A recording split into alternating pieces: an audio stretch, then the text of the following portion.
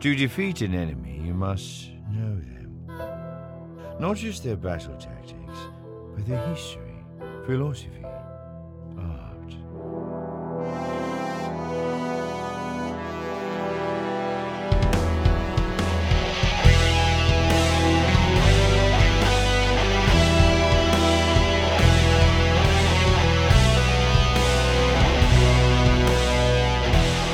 Welcome to the Chase Ascendancy podcast.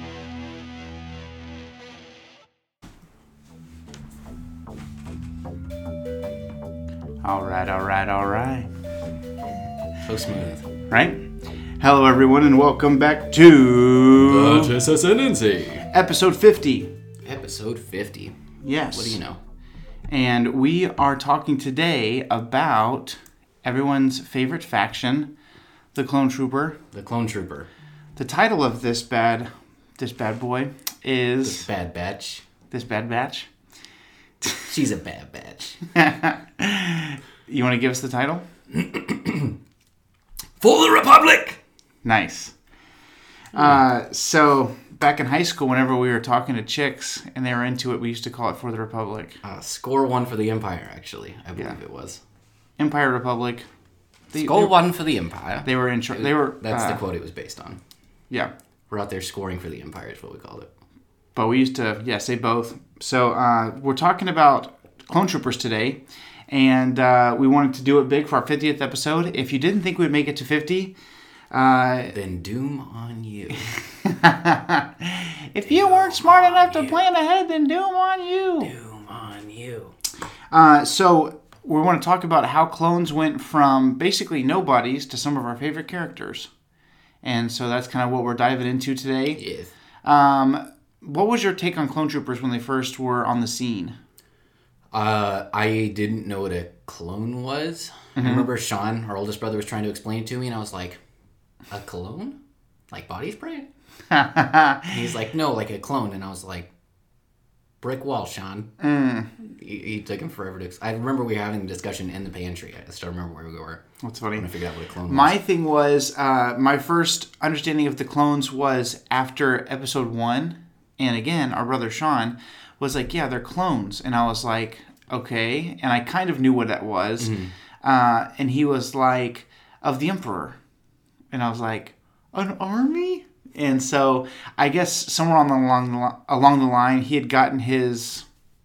Timelines crossed up. Yeah, where there are clones of the Emperor, but not an army of them all at once. And so I was like... Unstoppable force. Yeah, I was like, well, no wonder the Clone Wars were so violent. I can tell you why that wouldn't work. It's because all the sheaves would be like, there would be infighting. Oh my god. Can you even imagine? Like you had never seen. Yeah, but then you'd have Super Sheev rise from the ashes. I mean, I guess. But then you would also have like Clone Trooper 99 sheav. I don't even want to do it. That would be crazy. He would just be... Janitor sheav. He would be so bitter. Get off my robe. So we're talking about Clone Troopers, and really, I think the cool thing was that there was... Clone Wars, the cartoon, did so much for Star Wars because, as we've seen... For one, we got Rex. We wouldn't have had Rex without TC Dub. Right. Well, also, it did so much for characters that we didn't realize we needed more of, if that makes sense. So, for instance, a character like Darth Maul, we didn't know, like, George Lucas didn't understand the potential that he had, and has been pretty public with how much of a, not mistake, but maybe a... Regret. Yeah, a regret. A regret. Or an oversight it was to kill him off in the Phantom Menace, and so they brought him back for Clone Wars. And as we've said in previous episodes, Jar Jar's going to be the key to this movie. Darth Maul can suck eggs. That's so funny. Crap, I forgot what I was saying. Oh, as we've stated before, he realized Darth Maul's potential to the extent that if he was going to write the sequel trilogy, he was even going to have Maul be the big bad. Yeah, that would have been cool. Oh, Also, my it would have God. given us. I mean, I think the Zabraks probably have a comparable lifespan to humans at this point in canon. But if you would have done the sequel trilogy and he would have had the opportunity to bring Maul back, it would have said something that if he was in his prime, so many years after the Phantom Menace, Right. that they probably had an elongated lifespan. Yeah, it would be interesting. I guess, in a way, it's strange how the dark side of the Force ages But dark side users, but also them. sustains them. Yeah. So it's like, all right, you're gonna look 80 when you're 40, but you'll be there for a while. Well, I don't know. At the risk of getting off topic a little bit, you see like in the Bane trilogy, for instance, which again, not canon, but a good point of reference for this kind of idea is that the Orbalisk armor made him like invincible, but once he got it all removed, it exacted a huge toll on him. Yeah, and he had tremors and stuff like that. And I think he was only like 40 or 50 at the time, I want to say. Yeah. Well, also interestingly, like Palpatine's got to be 100 years old by Return of the Jedi. Yeah. And then 130 years old or 140 years old by the end of Rise of Skywalker. Which is interesting because that seems like his clones deteriorated much more quickly Yeah. than original Sheev. Well, yeah, I think you that know what I mean? it's kind of like that story where if you boil the frog over time, it dies, but if you drop it in hot water, it jumps out. Yeah. I think that the body, maybe Sheev's body could acclimate to the usage of the dark side. Plus, there are obviously advantages to having a natural body versus a clone body. Do we think that he did essence transfer to take over the clone body? Mm-hmm. Is that confirmed? Basically, yeah. Because the way it's described in The Last Jedi, Peregrine Took kind of says that... Oh, you mean Rise of Skywalker? What did I say? Last Jedi. Yeah, Rise of Skywalker. I keep thinking The Last. Oh, yeah. Yeah. But in Rise of Skywalker, he says that it's like dark magic, Sith cloning, something like that. Secrets only the Sith knew. Right. Yeah, it's interesting because I guess he cloned his own body. He was Mary, wasn't he? He wasn't Pippin. But if you think about it, it can't be that the clone itself was force sensitive because the original clone was Rey's father and he wasn't force sensitive. And then you had the clone of Palpatine. Yeah, but then why would they need Baby Yoda to count?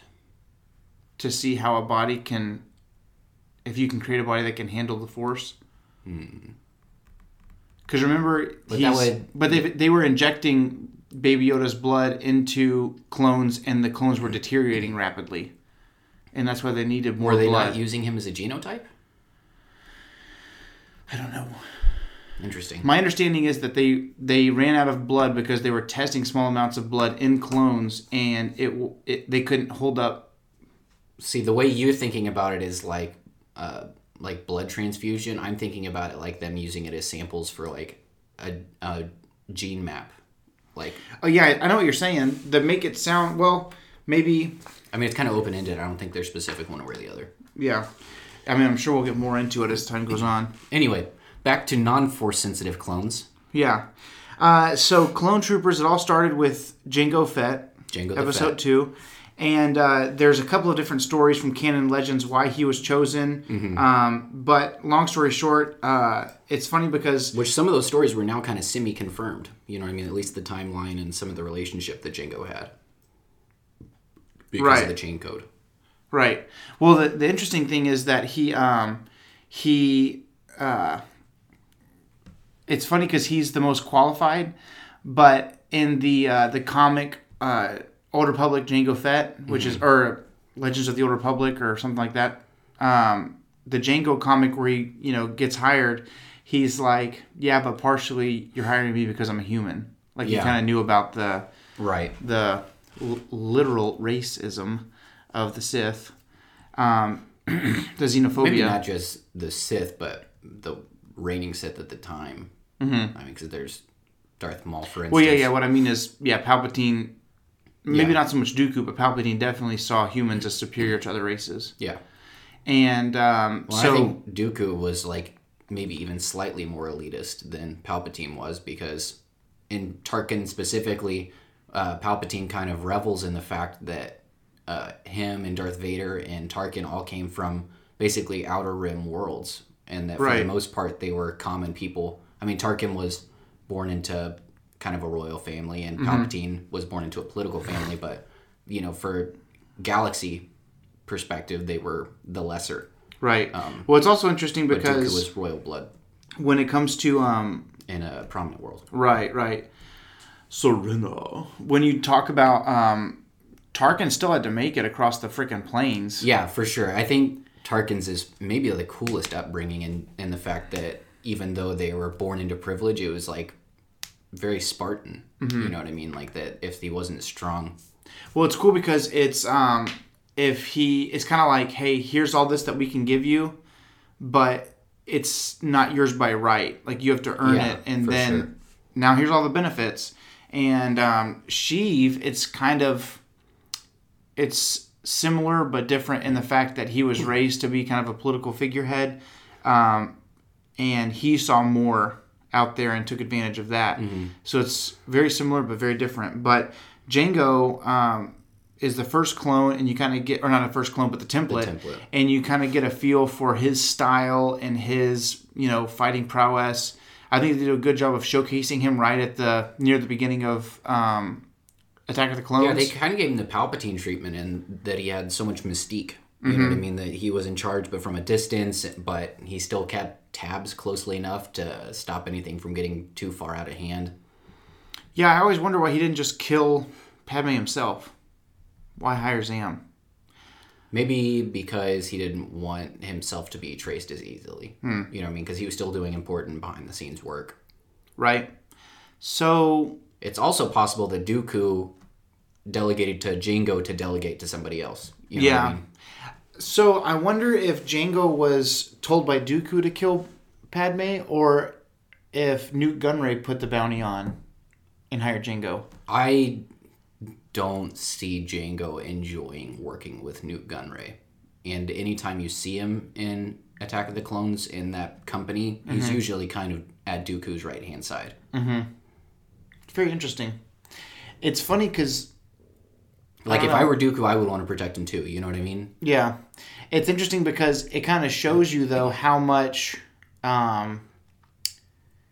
prowess he had, that it would be like, it shows that he had a drive other than just money, which is really cool because it's like, hey, here's the Kaminoans, or Kaminoans, however you want to say it, who are obviously very wealthy, very elite within their group, kind of noses up in the air, literally, said that his pay was considerable. Yeah. So it was a lot of money for the Kaminoan telling you that it's a lot of money. Yeah. That's these people deal with... second only to Immune telling you it's a considerable amount of money. These are people who sell souls for a living. You basically know what I mean? like a whole planet's worth of wealth if Immune's impressed by it. Right. So he's saying that Jango's pay was considerable, and he still wanted to hunt. It's just kind of cool. It's very Mandalorian of him to continue doing that. And so you kind of get a picture of how good of a fighter he is and what you can expect from the clones. And he has pride in them. He says they'll do their job. I guarantee that. Yeah. Well, so that was pretty cool. Even Obi-Wan, who's a Jedi Knight at this point, but still a very capable fighter, had a challenge in Jango Fett. Yeah. Well, I mean, he basically lost, but through the cable. I mean, it was a kind of a 2v1 situation. Yeah. It was very... I think if Boba wasn't in Slave 1, he would have had Jango managed. It was neck and neck, and then Boba hit him with the Slave 1 up close. Yeah. Point blank Slave 1. It's kind of like we were watching you play Warzone earlier, and your friend was going to get that last kill, and instead of just doing the melee, he was like, reload. Yeah, the guy was laying on the ground. It was pretty insulting, but also nerve-wracking for me and my other teammate. Please, for the love of God, just kill him. What if the guy revives himself? Well, yeah, because he was trying to self-res. You could see it. But Jango Fett was super cool, but the clones themselves kind of remain faceless and nameless. They don't take their helmets off the whole... You see them without their helmet when they're on Kamino. Right. But they remain faceless. And then I remember thinking, okay, so they just obey any order. Because they don't know Anakin from a hole in the ground. And he's like... set down the ship. And they're like, yes, sir. And then Obi-Wan's like, don't set down the ship. And they're like, yes, sir. Like, it just seemed like they were very robotic in their responses. So they start off very, very different than what we get to know them as. Well, and it's kind of like a razor's edge you have to walk. You know what I mean? Because they wanted And I wish that Plagueis was still canon because there's a lot of insight into the whole cloning process and why it was necessary that they had a human from Plagueis' perspective, which was like the right combination of aggression, but also passivity when it comes to accepting orders. And I think that that's why Jango is necessary. I think if Jango would have been the type to settle after he got cash, he wouldn't have been the right template. You know what I mean? It was the natural amount of tenacity that he possessed. But, you know, everybody's fairly familiar with the line in Attack of the Clones where she says that, you know, they've been basically programmed genetically to be more receptive to orders. Right. Which is interesting because we'll get into this a little bit later, but in Legends there were ARC troopers and what are called null ARCs, which they haven't been altered at all. And they were much more volatile than the regular clone troopers. So Jango was cool, but the clone troopers didn't really, even in Revenge of the Sith, you know, the most personality you get is, hey, I think you'll be needing this. Yeah. And he gives Obi-Wan his lightsaber. There's not like, there's a little bit of banter, but nothing crazy. And but Clone Wars really had a huge impact on how we see clone troopers. Certainly. And part of that is probably marketing value. You know, it's... Yeah, but I don't think it's necessarily just the clones that evolved in that film, because we see B1s and B2s having much more personality than we had in Attack of the Clones, for instance, where, you know, the B2 kicks R2 and he's like, stupid little astro droid. Yeah. Or we had the B1 handing the lightsabers to Grievous and he goes, you're welcome. Yeah. Yeah, that was actually really funny. Yeah. But the Clone Wars show did more for clones than almost any other character. Yeah. Well, you know, I mean... considering the fact that, I don't know, 30% of the characters were clones and were invented for the show. Yeah, but I mean, Ahsoka obviously has her whole development in the Clone Wars, you know, before Rebels was a thing and all that. But I'm saying the transformation of basically these are human robots to they're people, they have a will, they have emotions. Well, and I feel like one of the door cost of admission thing about the clones was that it was worth the cost because there was something that was different from the droids, and the fact that they had the natural ability to kind of improvise in situations and act without standing orders. Yeah, it's kind of like the droids seem like they can hurry up and wait. Yeah. And the clones are like, all right, what's next? You know, they all have, every individual has the ability to lead. Right. But I think that you see from the get-go that the show The Clone Wars was setting out to individualize the clones, which was really cool because in the first episode, the clones talk about how they're all identical, and Yoda says, not to me, and the Force, different, each one of you are. And so the impact of the Clone Wars was amazing. Like you said, we got Rex, we got Cody more fleshed out. You got characters like Fives, like Wolf. I mean... My favorite clone is probably Cody. Or no, probably Fives. And then Rex. And so just the fact that those are my two favorites. When the only one... Wolf is your favorite. Wolf is my favorite commander. So then more favorite than Cody? Yes. But less favorite than Fives. Fives is my favorite clone. But I still struggle from reading the comics with... the Clone Wars TV show being like, hey, good job that one day. Here's an ARC Trooper position for you. It's like, then why wasn't Rex an ARC Trooper like day one? Battle of Christophsis sucked. You know what I mean? Yeah. In Legends and in comics and stuff, ARC Troopers were engineered to be ARC Troopers. Right. You know? Now, Commando, you can earn Commando. You know what I mean? So it's a little bit different. But then you had them showing back up in Rebels, which is like a continuation of their story. That's when you get Old Man Rex. That's when you get Old Man Wolf. That's when Old you got... Man Jenkins. You got Gregor back, because we thought Gregor died. He was a commando. He had that cool white and yellow armor.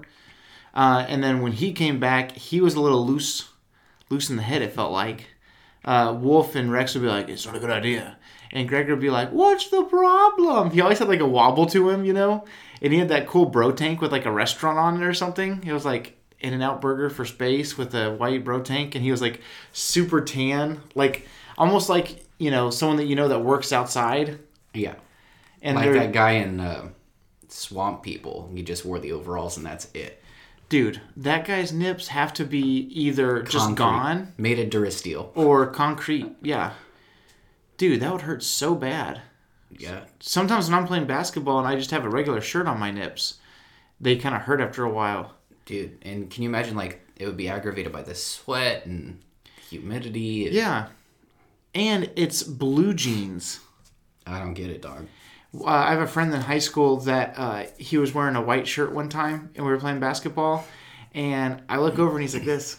And I was like, what's wrong? And he was like, my nips. And then later on, he was like, I guess his shirt was like rubbing his nipples raw, you know? And then later on at the open gym, we're still playing. And back in the day, we used to play for like 4 or 5 hours. We'd show up at like 6 or 7 o'clock and leave at like midnight. It was a nightly event. And so we would be done. And after a couple of games, he was like, my friend Caleb drips sweat. Like, he's just a super sweaty guy. And so he was wearing just a white, like basically an undershirt. And I look back up and I'm like, oh my God, Caleb. And he looks down and there's just blood coming from both of his nipples going down his shirt. And so I think to this day he wears Band-Aids under his shirts, even on just a regular day. It reminds me of the Office when Andy's about to run the 5K. Mm-hmm. He's got like gauze pads and like crisscross Band-Aids above the gauze pads. And he's like, Dude, that every time I see that episode, I think about Caleb. Listen. But, okay, so before we get into kind of like the history and what things look like in Legends versus canon for how things played out for the clones, give me your favorite division of the clone troopers and your favorite individual clone trooper. I mean, who cares about anything besides the 501st? Let's be honest. There's a lot of good ones out there. Yeah, but Vader's fist. Yeah, that's kind of not fair that it became Vader's fist in Battlefront 2. That kind of like solidifies it for everyone. Yeah. Yeah, there's just like... Well, and I think it's cool because they probably saw some of the most action. It seems like, especially a lot of the Jedi Masters that we're familiar with, they're mostly staying around Coruscant going out on missions, but Jedis like Anakin and Obi-Wan, they're consistently out working missions, and it's just, you know, from one planet to the next, war, and maybe like a quick brief or debrief on Coruscant and then back at it. Right. And the 501st being under Anakin for most of that, I would say they probably had some of the most, if not the most, action in the Clone Wars of any division. Dude, man, there's some good ones. I'm looking them up right now. Okay, so 501st is obviously up there because of Vader's fist. I want to say it's the 212th. Yeah, the 212th would have been Cody's. Is Cody's. Dang, there's some really good ones, though. There's the 54th. Am I muddling that? What color are you looking for? I want to say that's under either Wolf or Pons. Oh, man, I can't remember what division's under Pons. The Wolf Pack is super cool. Yeah. That's maybe one of my favorites just because the Wolf... Under Commander Pons is cool. They're the ones that all specialize with the runners. Right. Also, a really cool one is the 187th because that's... I guess the 187th might end up being the Wolf Pack. It's weird because you had divisions that came out for like toys, but then Clone Wars might have, you know, retrofitted things. Let's see, Wolfpack division for the Clone Wars is the 104th. Okay. They serve under Plo Koon and Clone Commander Wolf. So that's probably one of my favorites. And then you had the 187th, which was the purple ones. And it was cool because obviously they were made purple because of Mace Windu, because of Samuel L. Jackson. And then another one that's really cool is the Kashyyyk. I don't know what division that is, but they're one of the only divisions that has like that specialty camouflage. Yeah. Because a lot of it, it's like, okay, so the 501st is white with the blue trim, or white with the yellow trim, or white with a purple trim, or things like that. The Wolfpack is white with the gray trim, and they kind of customize their helmet decals. But the Kashyyyk troopers were cool because they were actual camouflage. Mm-hmm. So that was super dope. Commander Gree was really cool because he had the green helmet, and the visor almost looked like it glowed. Yeah. Talk about getting the short end of the stick in Revenge of the Sith. Shows up, looks super cool, gets his head cut off in like 30 seconds. But I think that my favorite division... Oh, my God. I mean, it's kind of hard to argue with Vader's fist. But since then, I guess the 501st became Stormtroopers, but I don't know. The clones are phased out much quicker in canon now than they were in Legends. I would have to say my favorite is probably the Wolf Pack. It's a cool group. What are you looking Can't at? fault you for it. I was trying to think of what I thought, because I know 54th isn't one. I think maybe... They're all like triple digits. Yeah. So here's the thing. So your favorite individual is Rex, obviously. My favorite individual clone actually is Commander Fox. Commander Fox, that's right. We've talked about this a number of times. Yeah. What stands out? Is it the name? I like his name. I like his getup. I like that he's in charge of the prison. Yeah. It's just... So I guess Shock Troopers, are they a division? They're not a division necessarily, are they? Or are they just like a subgroup, like a battalion? It's really hard to differentiate my mind between what I've read and what's... because information isn't exactly handed out on a roster in the Clone Wars. So I'm just like watching it, trying to interpret it while I'm watching it and store that information away. But it's so much easier to remember stuff that I've read. Right. I would say that it seems like Shock Troopers are like a Coruscant kind of thing. Because they don't seem to be... it's weird. They don't really have a division. Let's see. If you look at Wikipedia... It says that they are... So, Clone Commander Fox, his is called the Coruscant Guard. Yeah, I was going to say, So the Coruscant... Not Shock Troopers. The Coruscant Guard is... They are the Shock Troopers, though. Right, but I'm saying they're not specifically Shock Troopers. So, what is your... Okay, so when Fox is first in the Clone Wars, he has, like, the maroon and white. I think of it as more of a crimson than maroon. Yeah, but is that your favorite look of his? Because I like the one where he has the skirt. Yeah, the comma. Yeah, that's sick. He basically turns into... he is the leader of the Shock Troopers. He's the one that's running that prison and stuff. Mm-hmm. And there's the one look where he's got the... I think it's like the red upper with like the white chest. Mm-hmm. That's the coolest look to me. And that's... I think it came out in the 3 3/4 inch black series before they changed that back to just the vintage collection. So... The interesting thing is, before we got Clone Wars in depth, we started to get some individuality from the game Republic Commando. Did you ever play Republic Commando? No. No? Let's see. Republic Commando, I want to say it came out in 2005 or something like that. Let's see. Yeah, February 2005. I think I was thinking of the 104th, which is Plo Koon's. That's the gray. Yeah. Yeah. Wolfpack. That's my favorite. So 2005 came Republic Commando, and that was the first time that you really got a good look at individuality within clones, because they had... so you had Boss, who was in orange, and he was kind of like... obviously his name's Boss. And then you had Fixer, who was in green, and he was kind of like... when you have the Bad Batch, you have the nerdy kind of guy that has the cool... glasses that come down, and that was Fixer, and he was the tech guy. He was basically they call it the slicer, and he was basically the R2D2 of the group, where he would go in and do the little turn thingy.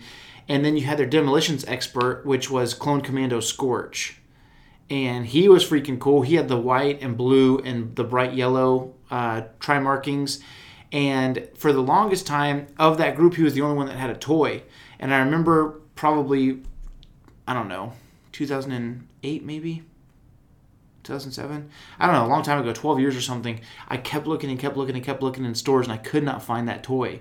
And I would find, for the longest time, they've always had them numbered. Mm-hmm. And I would be like, I don't want 12, I don't want 14. I would go to the store, Walmart or Target or something, and they would have 10, 11, 12, 14, 15, 16, 17, and just the one that was missing was Scorch, and I could never find him. And so finally... for Christmas, I don't know. I didn't have the power of the internet back then, so I'm sure Mom just bought them online from somebody.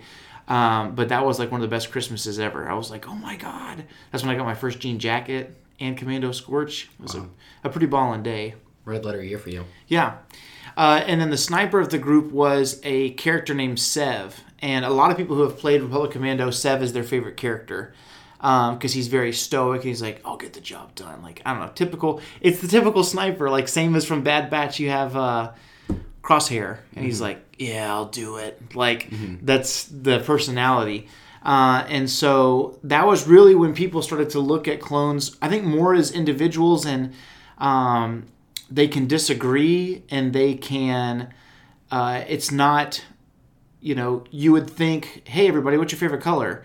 And they're not like Marty from Madagascar, where it's like red, and there's like a million of them. They all have a different idea. They have different hobbies and stuff. And I think that's when I really started to fall in love with the idea of clone troopers, because it was, a million individuals that had their own thoughts and their own ideas, and maybe they don't want to be soldiers. And that was the coolest part about the clones to me, was their personalities. And I think you read one or two of the Republic Commando novels as well. Yeah, I was like 9 years old, so I don't remember any of it. Dude, so the Republic Commando novels started in, let me look. I want to say like right same release as the game. Let's see. Hard Contact is the first one, and it's cool because all of the names of the books mean something. So Hard Contact is basically when you come in contact with a enemy, and it's like out of your control. So like when you're getting dropped out of a drop ship and your pack doesn't work like it's supposed to, or your gunship gets shot, so you guys have to all jump out and use your parachutes at the same time, and not everybody, it doesn't go according to plan, basically. Right. And so that's Hard Contact, if I remember correctly. And that really kind of looks into the mind of a clone trooper, because right off the bat, the demolitions expert of that group, 2004, holy crap, so that was before the game even. The demolitions guy from that group, I want to say his name was Darman, and he has a crush on the Jedi Knight that's assigned to them. And I remember reading that book and being like, hey, this isn't right, you can't do that. But it really started to open up the individuality. And Karen Traviss is the author of that whole series, and the author of some of my favorite books. I know I gave you Legacy of the Force series recently. She's my favorite author of those three in those groups, and partially because she writes about Boba Fett in that series.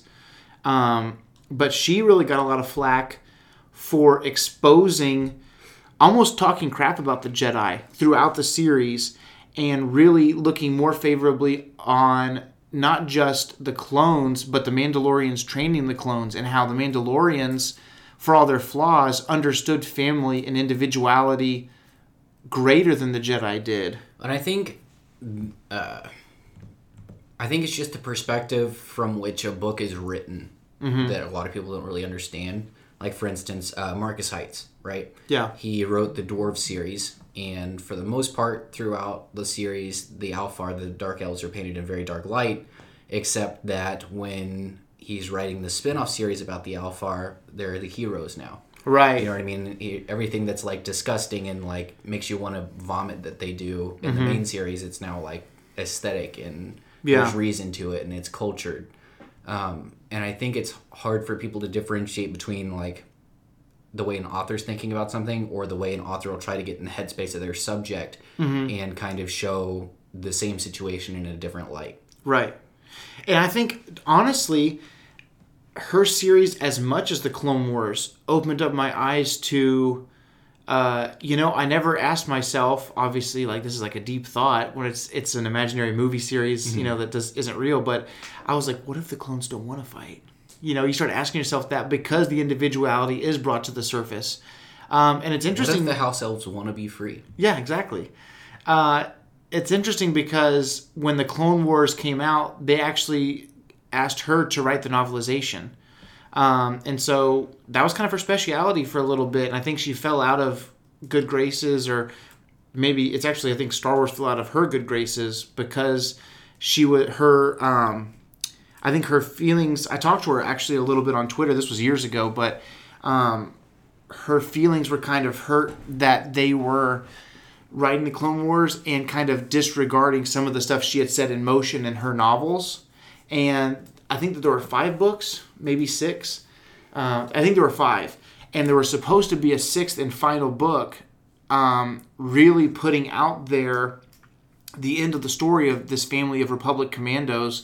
And she did not renew her contract to write that final book because she was so frustrated with how, I guess, the Clone Wars was colliding with her writing style. Yeah. So I know for most folks, it's like, okay, well, if you argue with the Clone Wars, you're an idiot and you can't, you have no footing. But as someone, and maybe it's my viewpoint, but as someone who read all those books before I watched the Clone Wars, because I didn't watch it as it was coming out. Yeah. My view on those clones is almost clearer from those books than it is from watching the Clone Wars, other than maybe Rex and Fives. So it's very interesting. But in the Republic Commando series, it really, really opened up individual struggles. And, there's the second book in the series is called 000, which is, that's the planet designation for Coruscant, because that's where the Republic is based out of. So that's home base, 000. Mm-hmm. And then the further you get from, in any direction from the core, the numbers, change. And I guess the farther you get away, the higher the number. Right. And, you have, this is a crazy thought, but you have a human in, I can't remember which clone it is, but he falls in love with a Twi'lek girl who works at like a restaurant he likes to go on his leave time. And they fall in love and they want to get married, but he's not allowed to be married.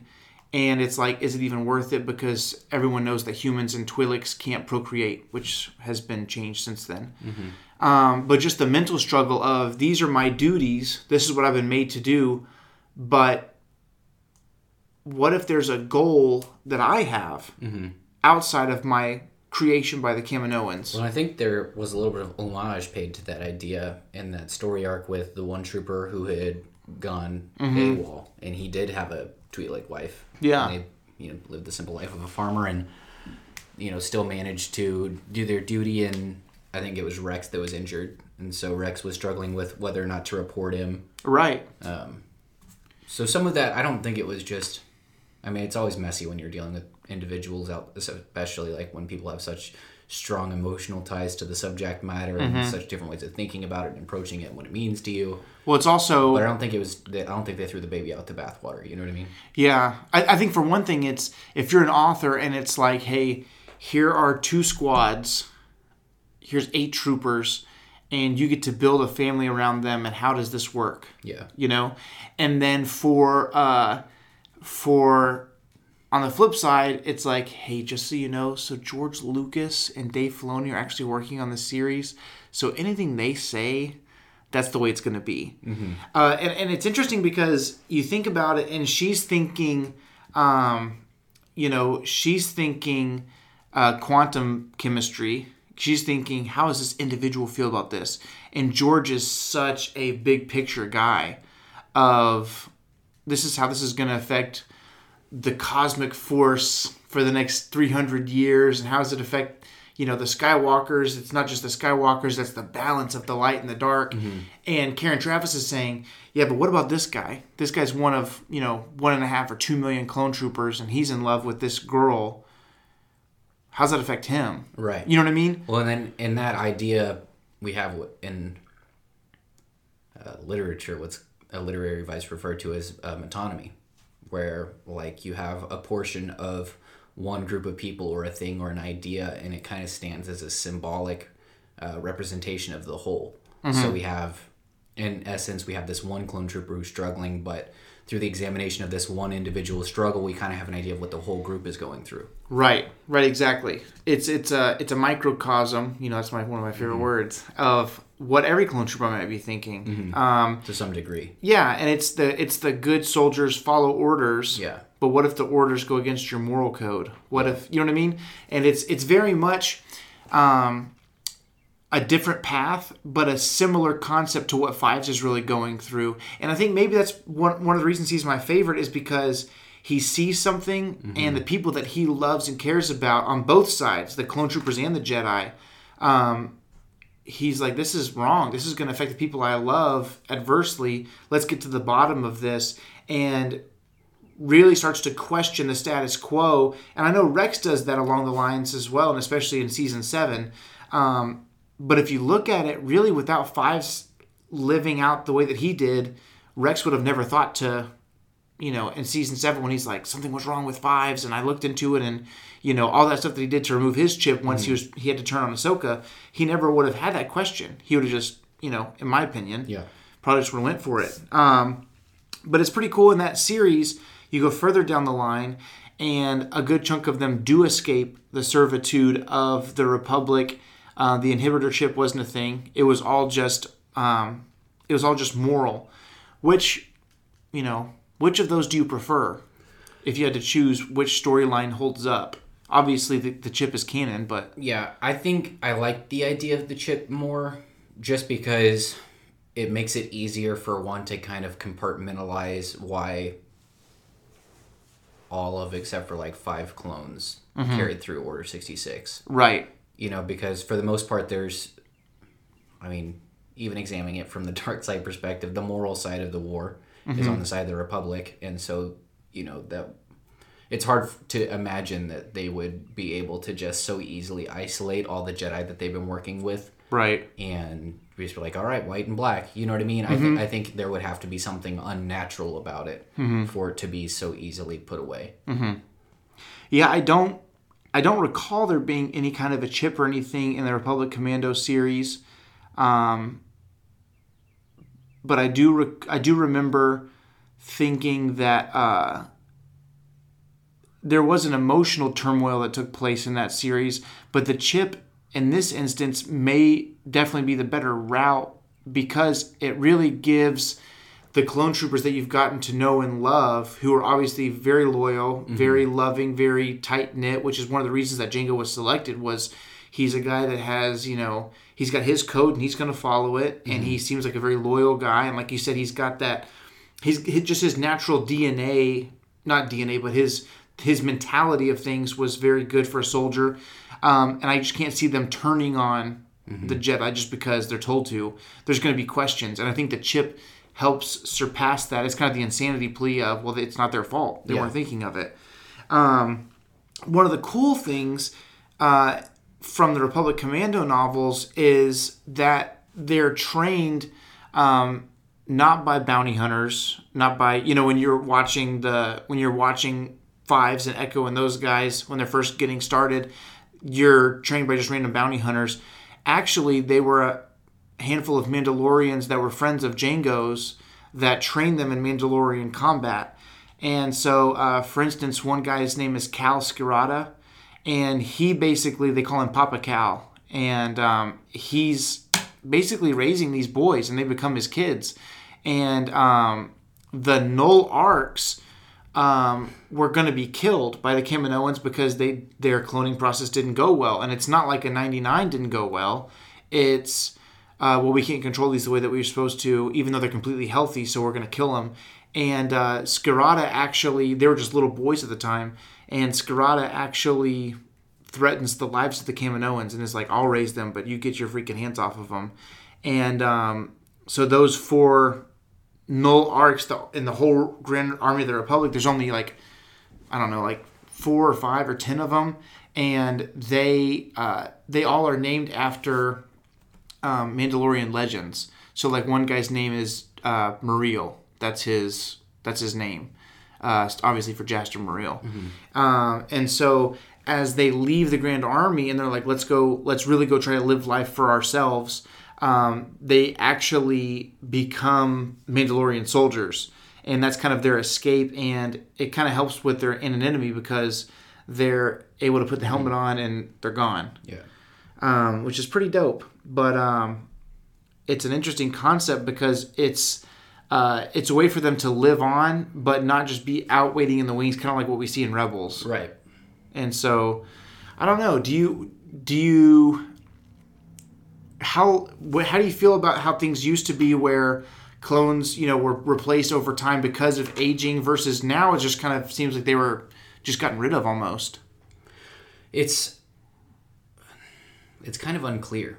You know right? what I mean? Because we know that in Tarkin, there's only like the clone that works with Vader in Tarkin is like the last clone that's enlisted. or in Dark Lords of the Sith, one of the Royal Guard is a clone. Yeah. So it seems like there's still some room for him, even at the very top. You know what I mean? Because Do you think a character like that? Okay, so let's say Lords of the Sith is, just before A New Hope or something like that. 20 years. Do you think that clone was given some kind of a cure for the accelerated aging? I don't think there's a way to reverse it because it's at the genetic base. And also, I think that novel takes place relatively quickly after Order 66. Just because Vader is still like a new and emerging threat. Not everybody. Yeah, that's true. Really it's probably familiar pretty with quick him. after Episode 3. And I think Hera is still A child? in adolescence at the very latest. That's Because a good point. it mainly follows the plight of her dad. Right. Yeah, Cham Syndulla. So, but it seems to me like they weren't just, I don't know, maybe like they were allowed to just die off, you know what I mean, or maybe cut loose. I know that Palpatine didn't like the idea of having, so many that could just be so easily swayed if somebody else figured out what happened or found a way to harness it. So I it's really unclear. You know what I mean? In in the old Battlefront 2 storyline, when you're playing the campaign, they're basically almost immediately replaced by regular troopers because of that thought. Right. But that's the only time that we really see it completely said out that I know of. That's completely just put out there. This is why they were replaced. Well, and it's interesting because we have certain people who are in the Grand Army of the Republic who aren't clones that were at one point civilians, like Tarkin, he Right. conscripted, or we have what's the guy with the mustache and the cool voice? Yularen. Yularen. He's human, or the Scottish guy that's training the clone cadets in the Boba Fett arc where they're infiltrating. Scottish guy. But my point is that there are humans that are non-clones that are in the Grand Army of the Oh, I know Republic. what you're talking about. Yeah. But it seems like because the Republic didn't have a formal army at that point, that the clones were necessary. But once the Empire started to move on, and Sheev obviously militarized the Empire, that they started doing conscriptions, and I think the clones more than anything just became unnecessary. And then I think through the process of conscription and maybe dying in conflicts or whatever, their presence in the army was just diluted until it was almost non-existent. What's interesting is now that I'm thinking about it, there's a comic book that it talks about. I want to say there's a clone trooper.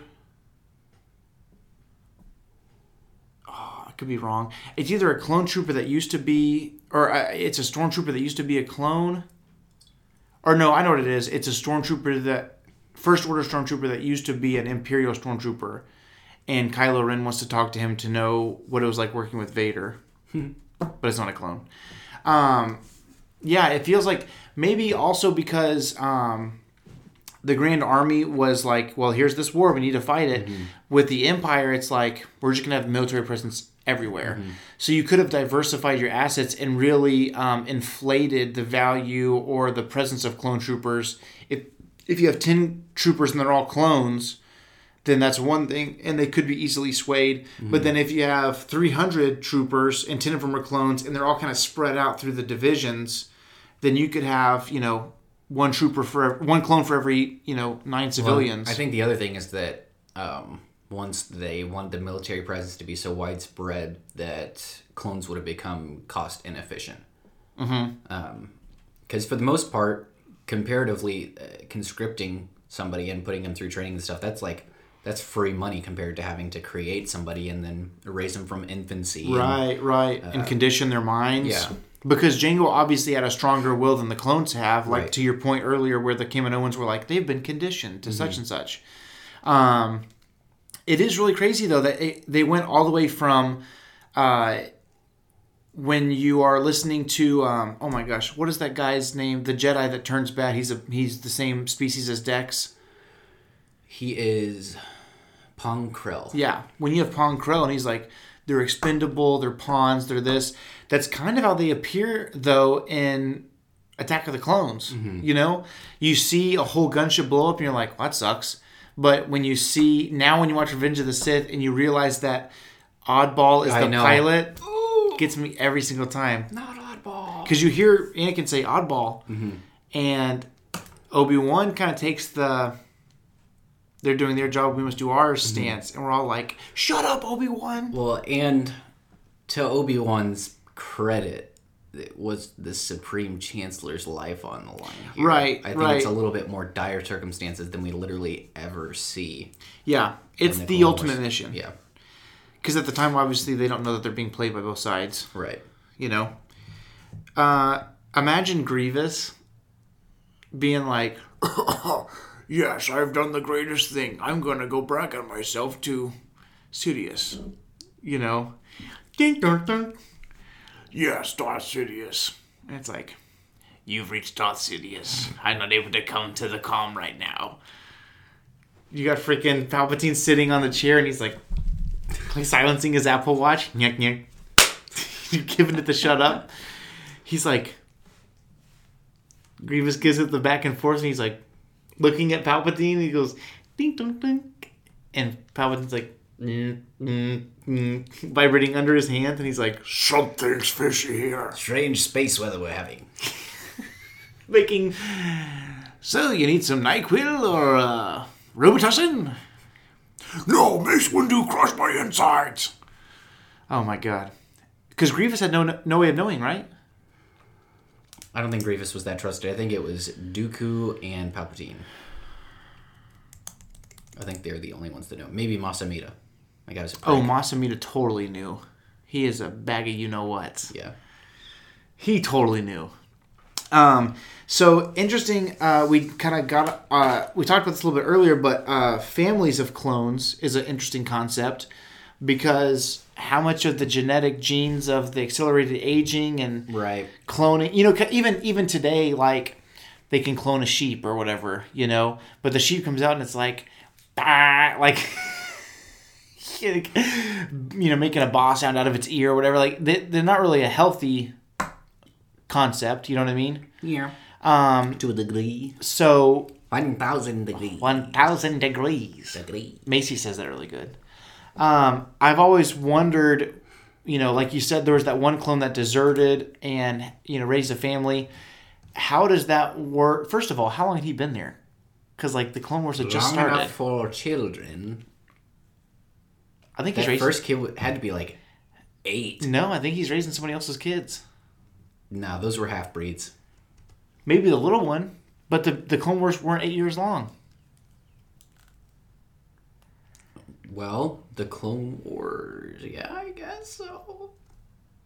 I don't know. Maybe he was like one of the early ones. Even if he was like, bump this, I'm leaving Geonosis and going to find me a Twi'lek girl. The Clone Wars were only like 3 years long. Was he cuckolded by a stronger male? Yes. I think that he was feeding somebody else's kid. Dang. Got cuckooed, huh? You know about the cuckoo? The cuckoo bird? No? Oh, yeah. For those of you who don't know, it's a bird species that'll lay its eggs in the nests of other birds, and the baby bird will basically dominate all the other baby birds until all the other ones are dead, and it's just eating all the food. Basically, Dudley Dursley of birds. Just eating all the freaking food, and then it just takes off having isolated that entire other family of birds. Okay, so check this out. I'm looking it up, and the guy's name is Cut LaQuaine, which is a really long name for a clone to make up. Had to be believable, man. They're on Seleucami, and it says... It says 100 Lees. It says the LaQuaine family was an intermixed family of Twi'leks and a human who... Oh, it says Twi'leks and a human. That little one looked like a half-breed to me, dog. Yeah? Dude, this is so strange. It was right at the beginning of the Clone Wars, though. I mean... Okay, check it out. Initially comprising the pink-skinned Lethan Twi'lek, female, Sue LaQuain, and her 2 children, Shaish Did he and Jack. adopt her name? What a cuck. Following his desertion from the Grand Army of the Republic, the former clone trooper Cut married Sue and adopted her 2 children. Ugh. The 4 of them made a life for themselves. Someone's watching this that has adopted kids or has No, married I into just a like- single life. Sorry. I'm just saying, There's a deadbeat Twi'lek out there is what we're saying. here's the real thing. It's probably Bib Fortuna. I'm just upset that he took her name. Yeah. He didn't have a last name, though. What if he was like, from now on, Okay, your but- last name is Trooper? Yep. Your name is Mrs. Fives. My name is Cut, and you're Mrs. Cut. I'm Cut, not a clone. Now you're Mrs. Not a clone. Exactly. Cool thing, though, is that in He just wears around those glasses with the nose and mustache. the $2 ones, It's like part of his daily disguise. look at this, hey? Cut, not a clone. How you doing? In Legends, there was a character named Vinku, also named his nickname was Cad, K-A-D, which is one of the cool things about the Republic Commando novels is there's a lot of Mandoa spoken, and you get to figure out like what different things are in that language. Can we think about how hard it would be to be a father and literally not having any familiarity with what parents do? That's like parenting when you first have a kid. Yeah, but you had a parent, at least. Yeah, it's true. He had a glass tube. Mom? Dad? He's like, so where's the tubes? Where do they sleep?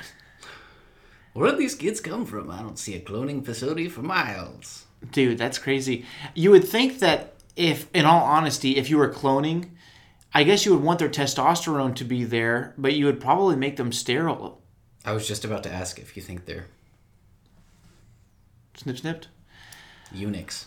I don't think so. I mean, you'd need the testosterone, but You could, yeah. I mean, without getting too gruesome, you could genetically modify them to have the testosterone, but nothing else. testosterone comes from the same root word as testicle. No, I'm saying that the... How do you want me to say this? Pee stored in the balls.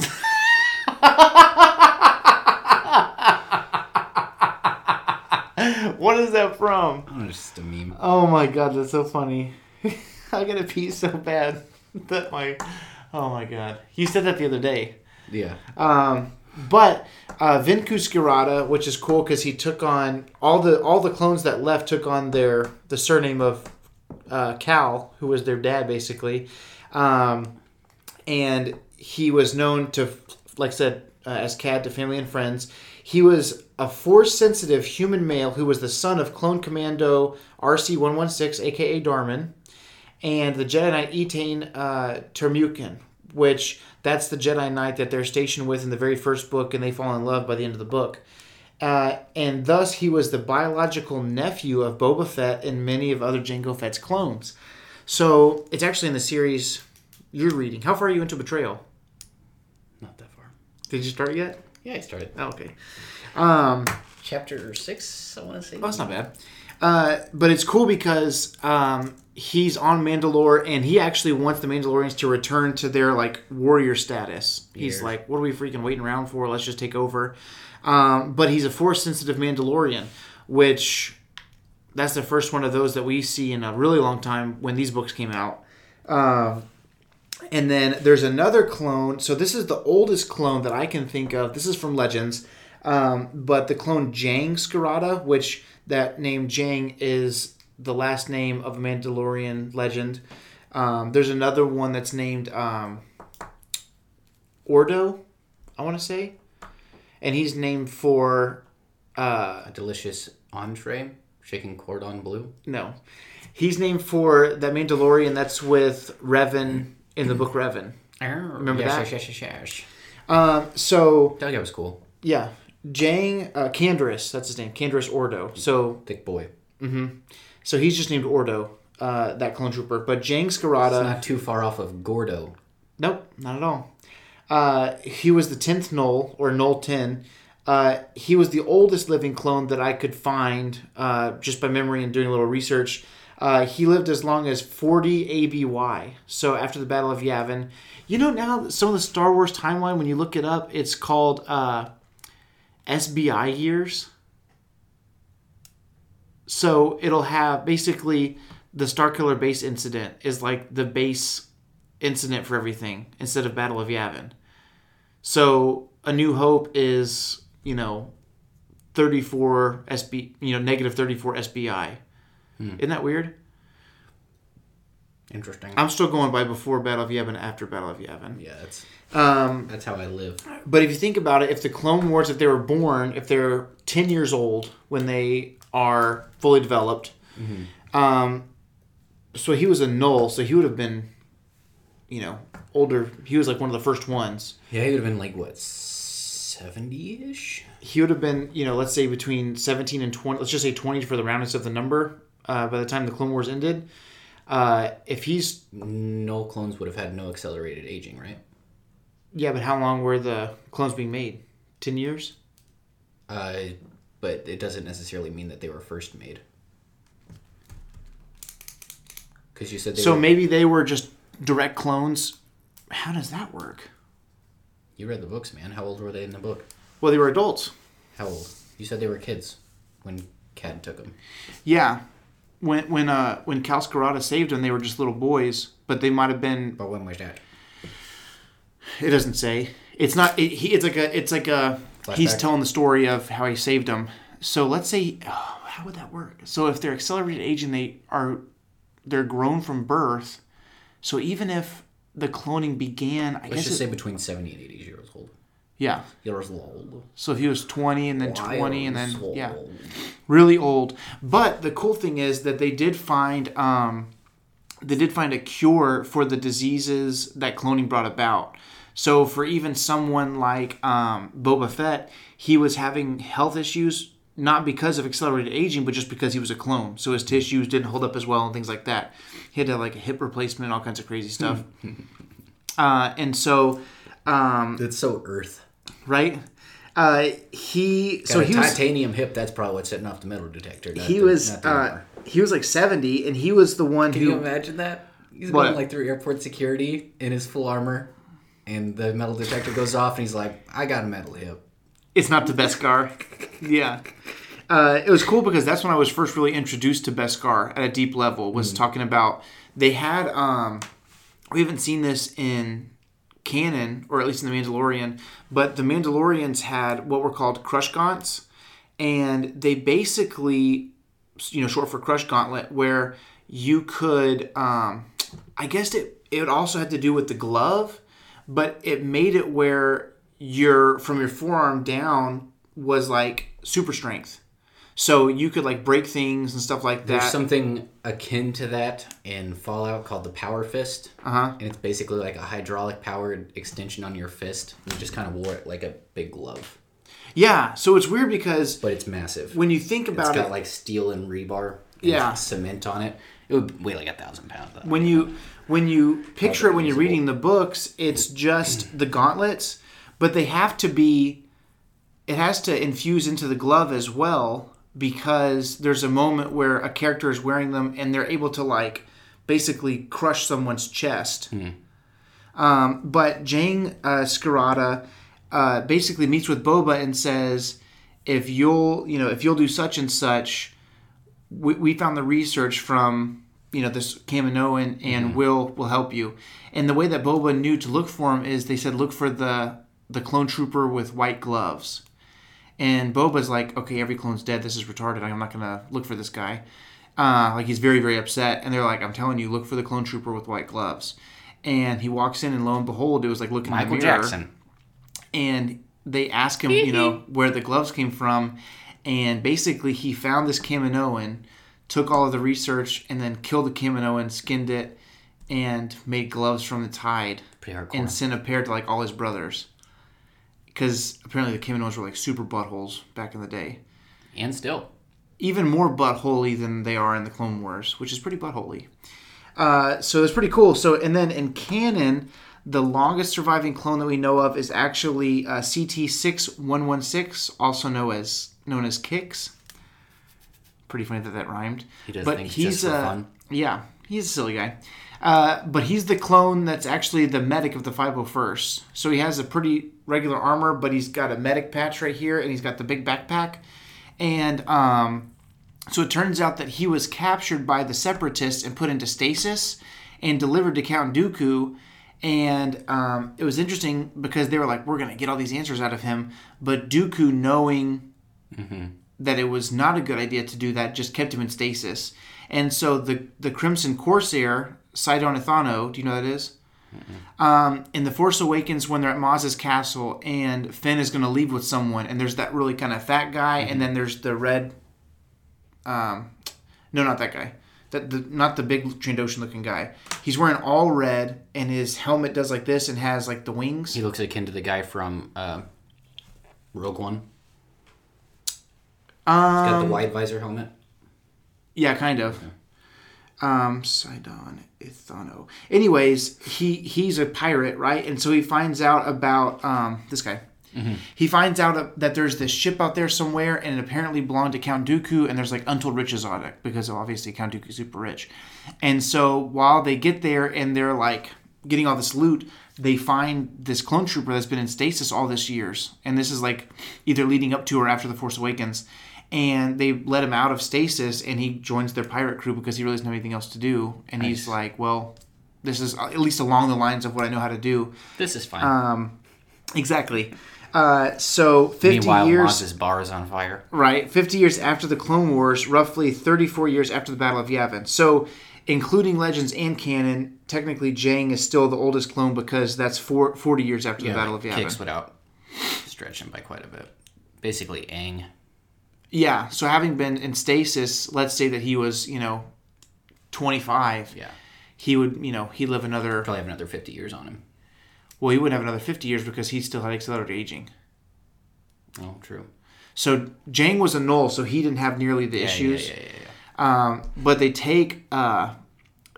basically take a piece of bone marrow out of Boba, and they're able to look at his DNA versus the other clone's DNA. And here's the cure that they found from, I think the character's name is Kosai, the Kaminoan. And they're able to look and see... He's a good guy to get hooked up with if you got to get a loan. Kosai? Good cosign. That's funny. So they're able to look and say, okay, so this DNA versus this DNA, here's what we need to infuse. And it's kind of a cool thing because it was Karen Travis's one of her favorite characters, Boba Fett. And it was her way of being able to, by the end of the series, be like, yeah, he pretty much is going to live, this is a cure-all, basically. Yes. So very, very interesting. So the oldest living clone in canon is Kix, who would have still been in his 20s, but would have ended up being, 50 years after the Clone Wars ends, so 34 ABY. So he's like 65 or something like that. So, but still a ways to go. So that's Clone Troopers. We could go into super detail about the Clone Wars and all that kind of stuff, but such a cool faction, and they're my favorite toy because there's so many different versions. Yeah, there are a ton of Clone Trooper figures. So many cool. I think the Clone Troopers were also the coolest in the ARC Trooper little mini episode from the original Clone Wars, the Tartovsky Clone Wars. And Obi-Wan's like, you were chosen because you're the best. You're the ARC Troopers. And they have just the different specialists where they have the guy that has the guns that come over his shoulders, and they have that was cool. The Fordo character who's like, and he's like shooting from the hip. He's shooting with a pistol, and then he's got this other blaster on his hip. The animation doesn't even make sense because he's firing it, holding it by the barrel, but who cares? It's sick. Just a lot of really cool stuff. And I think that it's a really cool process. Someone like Darth Maul, someone like the Clone Troopers, that these shows, the movies are the money makers for the longest time, but the shows really flesh out a character and help you get to know them at a deeper level. And that's why the characters like Ahsoka are some of the most beloved, because you have really actually more time with them than you have with the Luke Skywalker or a Han Solo. And now the books, they're not that they're being replaced, but something akin to the books is happening with the series. And I'm very interested, speaking of which, today being the 4th, tomorrow the first High Republic novel drops. And I'm interested to see, because they put a lot of effort into it. They're dropping trailers for it, and they're saying it's a mass cross-platform story, meaning books, comics, young adult books, young They call children's it a books. mega story. Yeah, and so I'm very interested to see if finally, a lot of the novels in canon up until this point have supplanted the movies. Hey, here's a really cool character from the movies. Here's a book. Thrawn's really the only character in the canon novels that here's a novel about this character that's not on the big screen. Everything else, I mean, even Tarkin, it's about Tarkin, but it's also a lot about Vader, two characters we already do a lot about. The whole Rogue One crew, Catalyst with Krennic and stuff. It's very cool that these books are focusing on a whole different era, all different characters, and we get to see what happens with them. But the Clone Wars have benefited so much from those stories, and I'm excited to see the Bad Batch is going to bring them back, so we get to get more clone stories. Never enough clone stories or figures. So that's our 50th episode. Nice. And we want to dedicate it to our boys in blue and white. So there you have it. Green, red, and yellow. So Purple, may the Force be with you. gray. And remember, The only the only family you have yet is me. We'll see you next week.